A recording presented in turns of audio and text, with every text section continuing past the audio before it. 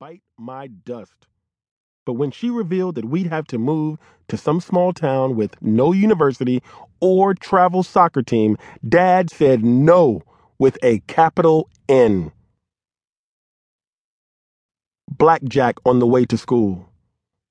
With 2 sevens showing, you say, "Hit me."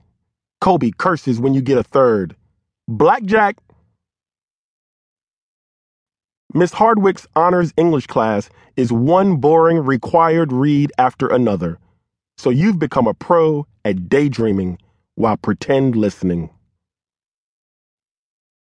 The beautiful game. You're pumped. The match is tied at the end of extra time. Players gather at center circle for the coin toss. You call tails and win. Real Madrid scores the first goal. Ours bounces off the left post. They make the next 2 in a row. We make 3.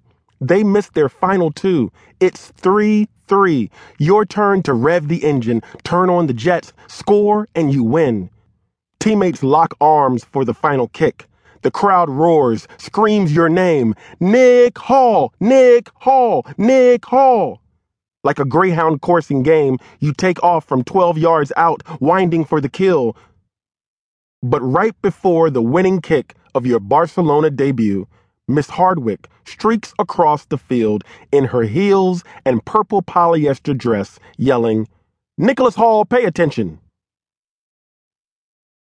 The thing about daydreaming in class is you forget what was happening just before 90,000 fans started cheering you to victory. So everything blurs when your best friend whispers from behind, "She's talking to you, bro." And your teacher slams you with a question that makes no sense. The expression to nip something in the bud is an example of what, Nicholas? To nip it in the butt is an example of how to get slapped by a girl, you reply, as confused as a chameleon in a bag of gummy worms, which sends almost everyone in class into fits of contagious snickering. Everyone except Miss Hardwick.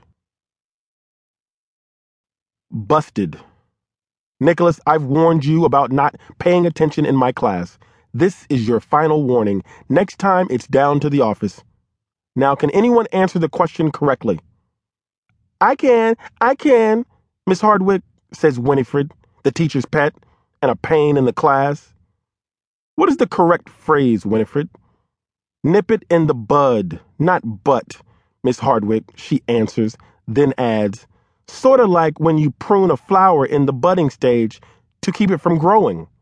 Then she rolls her eyes in your direction. Precisely. It is a metaphor for dealing with a problem when it is still small and before it grows into something larger, Miss Hardwick says, looking dead at you. Ironically, Nicholas, by not paying attention, you have stumbled upon another literary device called a malapropism. Do you know what it means? And of course you do. But before you can tell her, Winifred raises her hand and starts spelling it.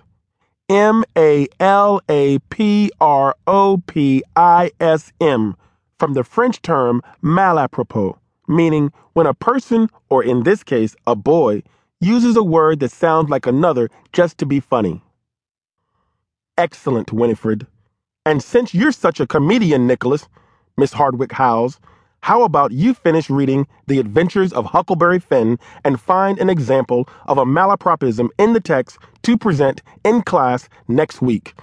Arrgh. Malapropism. Noun.